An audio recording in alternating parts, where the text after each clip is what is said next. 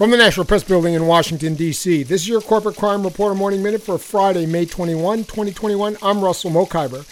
An additive used in Skittles, Starburst, Hostess donuts, and thousands of other foods should no longer be considered safe for human consumption. That's according to a new study from the European Union's top food safety agency.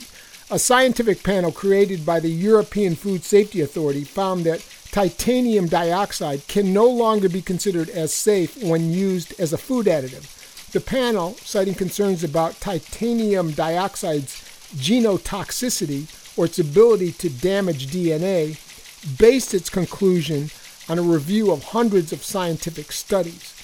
The Environmental Working Group in the United States called on the Food and Drug Administration to quickly consider whether to ban titanium dioxide from use in food. For the Corporate Crime Reporter, I'm Russell Mokhiber.